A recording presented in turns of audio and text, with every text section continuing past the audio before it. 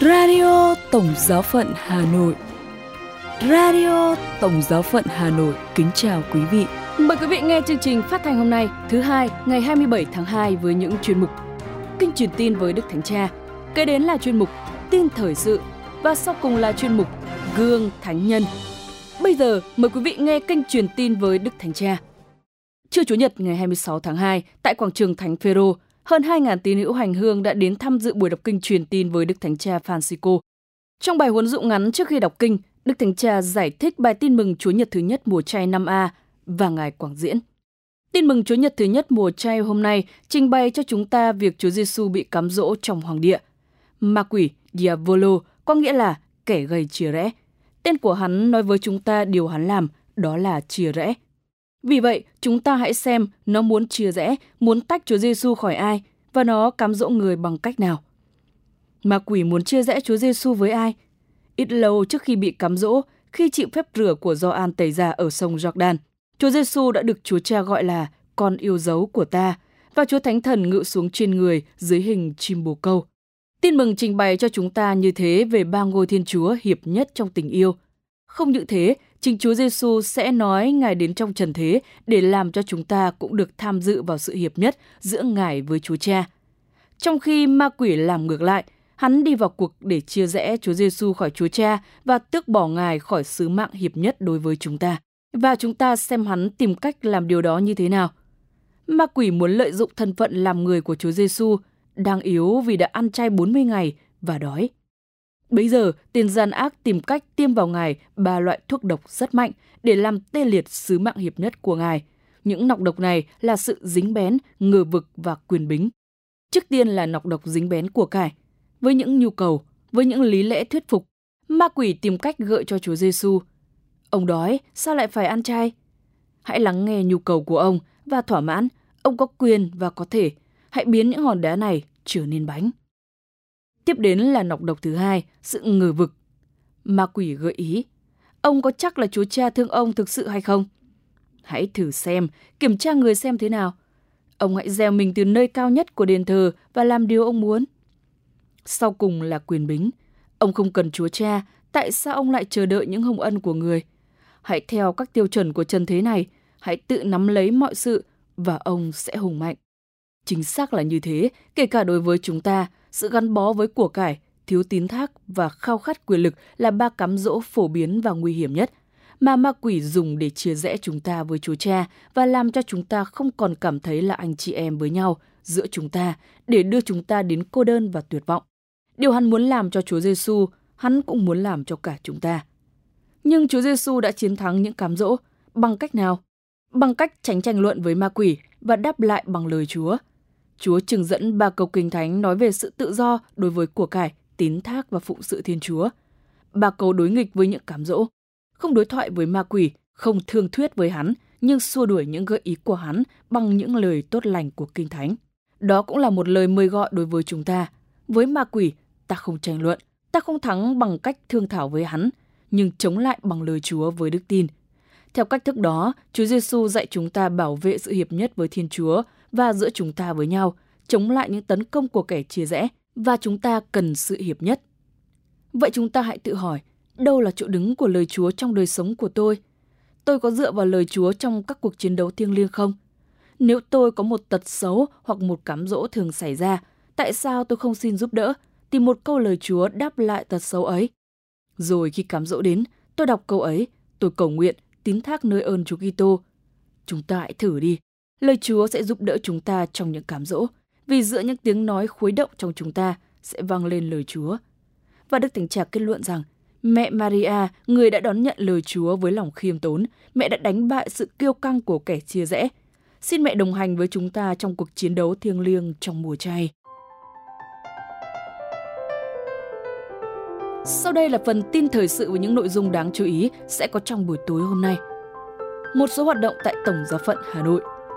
Đức Thánh Cha gặp gỡ các giáo sư và sinh viên đại học, Học viện Giáo hoàng ở Roma và sáng kiến cùng đọc Kinh Thánh qua điện thoại trong 260 ngày. Bây giờ là phần tin chi tiết. Một số hoạt động tại Tổng Giáo phận Hà Nội. Trong 2 ngày, 25 và 26 tháng 2, Ủy ban Phụng vụ Tổng Giáo phận đã tổ chức khóa huấn luyện đầu tiên dành cho các thừa tác viên ngoại thường trao mình Thánh Chúa, được diễn ra tại Trung tâm Mục vụ Tổng Giáo phận Hà Nội. Khóa huấn luyện quy tụ hơn 130 thừa tác viên đại diện đến từ 2 giáo hạt, Chính Tòa và Thanh Oai. Trong 2 ngày của khóa huấn luyện, các thừa tác viên được lắng nghe cha Alfonso Phạm Hùng, đặc trách Ủy ban Giáo dục, chia sẻ những nội dung liên quan đến bí tích thánh thể, và cha Giuse Đào Hữu Thọ, đặc trách Ủy ban Phụng vụ, chia sẻ về giáo luật và phụng vụ. Cách đặc biệt, trong 2 ngày huấn luyện, các thừa tác viên đã được đón nghe những huấn từ hữu ích đến từ Đức Tổng giám mục Giuse với 2 chiều kích trọng tâm là đức tin và giáo hội.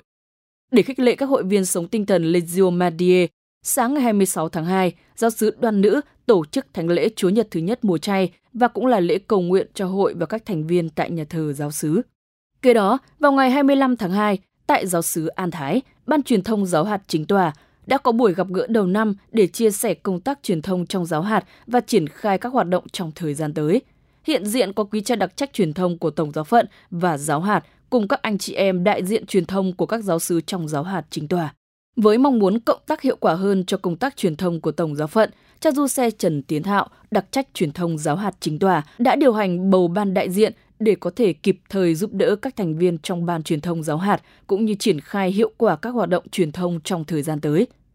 Cũng trong ngày 25 tháng 2, với chủ đề Anh em là muối cho đời và là ánh sáng cho trần gian, gần 100 học viên của Học viện Thần học Thánh Phêrô Lê Tùy đã tham dự ngày tĩnh tâm mùa chay tại Trung tâm Hành hương Bằng Sở, quê hương của Thánh Quan Thầy, dưới sự chia sẻ đồng hành của cha Phêrô Trần Quang Diệu, phụ trách văn phòng và quản lý khoa thần học Đại chủng viện Thánh Giuse Hà Nội. Đây là lần đầu tiên Ban điều hành Học viện Thần học Thánh Phêrô Lê Tùy tổ chức chương trình tĩnh tâm dành cho ban điều hành cùng quý học viên đang theo học các lớp cử nhân và sơ cấp thần học.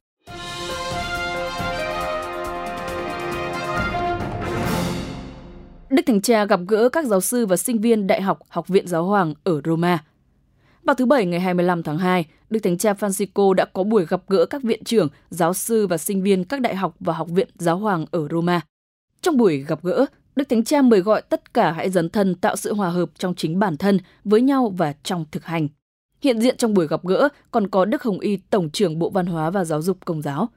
Trong bài huấn dụ, Đức Thánh Cha đặc biệt mời gọi mọi người hãy kiến tạo sự hòa hợp giữa các thành phần khác nhau trong các cộng đoàn của mình và giữa các tổ chức khác nhau mà anh chị em đại diện. Ngài đặc biệt mời gọi họ hãy tạo thành một dàn hợp xướng, có nghĩa là hòa đồng với nhau. Sự hòa hợp này, theo Đức Thánh Cha, đòi hỏi phải được trau dồi trước hết ở chính các sinh viên giữa 3 trí thông minh rung động trong tâm hồn con người như trí tuệ, trái tim và đôi tay.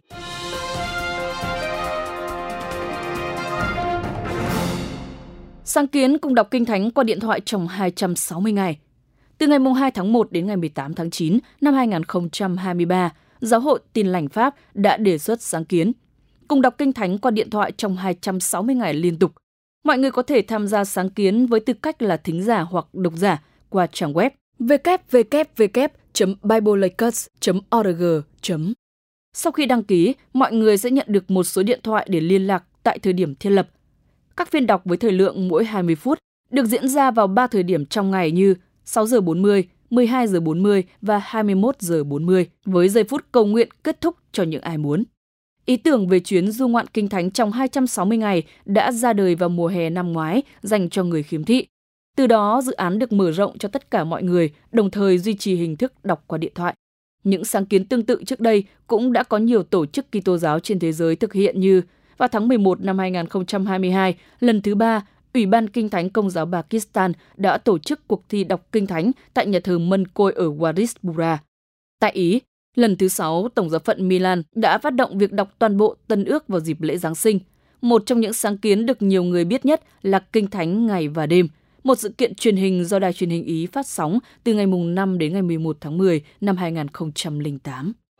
Chuyên mục Gương Thánh Nhân. Mời quý vị lắng nghe Gương Thánh Gregorio Narek, viện phụ, tiến sĩ hộ thánh. Thánh Gregorio làng Narek, sinh năm 950 tại làng Narek thuộc Cộng hòa Armenia, trong một gia đình văn sĩ và mồ côi mẹ khi còn nhỏ. Thân phụ của ngài là cha Kostrov, sau này trở thành tổng giám mục. Gregorio cùng với em là Gioan được thân phụ ủy thác cho một người họ hàng là bà Anania Narek để chăm sóc. Bà cũng là người đã lập ra trường học và làng Narek. Lớn lên, Gregorio đi tu làm đan sĩ, rồi thụ phong linh mục và trở thành viện phụ một đan viện. Ngài sống rất khiêm tốn và bác ái, dấn thân làm việc và cầu nguyện, đầy lòng kính mến Chúa Giêsu và Đức Mẹ. Cha Gregorio là một thần học gia nổi bật và là một trong những thi sĩ quan trọng nhất của nền văn chương Armenia. Trong số các tác phẩm của Ngài có cuốn chú giải sách nhã ca, nhiều bài tán tụng Chúa và Đức Mẹ, cùng với một bộ sưu tập 95 kinh nguyện dưới hình thức thơ phú gọi là Narek, cũng là tên đan viện nơi Ngài sinh sống. Ngài qua đời năm 1010, thọ 60 tuổi. Mộ của thánh nhân trở thành nơi thu hút các tín hữu đến hành hương cho đến năm 1915, là thời kỳ cuộc tàn sát của Thổ Nhĩ Kỳ chống dân Armenia. Trung thành với truyền thống giáo hội, Thánh Gregorio có lòng sùng mộ sâu xa đối với Đức Mẹ và theo lưu truyền, Ngài đã được Đức Mẹ hiện ra. Trong số các tác phẩm của Ngài, đặc biệt có bài tụng ca Đức Trinh Nữ Maria và kinh nguyện số 80 mang tựa đề Từ thẳm sâu tâm hồn, chuyện vãn với Mẹ Thiên Chúa. Trong kinh nguyện này, Ngài cũng đào sâu mầu nhiệm nhập thể, kín múc từ đó những điểm để chúc tụng vẻ đẹp của Đức Mẹ. Giáo hội Công giáo Latin đã nhìn nhận sự thánh thiện của Thánh Gregorio và gọi Ngài là vị trội vượt về đạo lý, các tác phẩm và khoa học thần bí. Lễ kính thánh nhân vào ngày 27 tháng 2 hàng năm. Giáo hội Armenia ghi tên Ngài vào số các vị tiến sĩ. Radio Tổng giáo phận Hà Nội xin chào và hẹn gặp lại.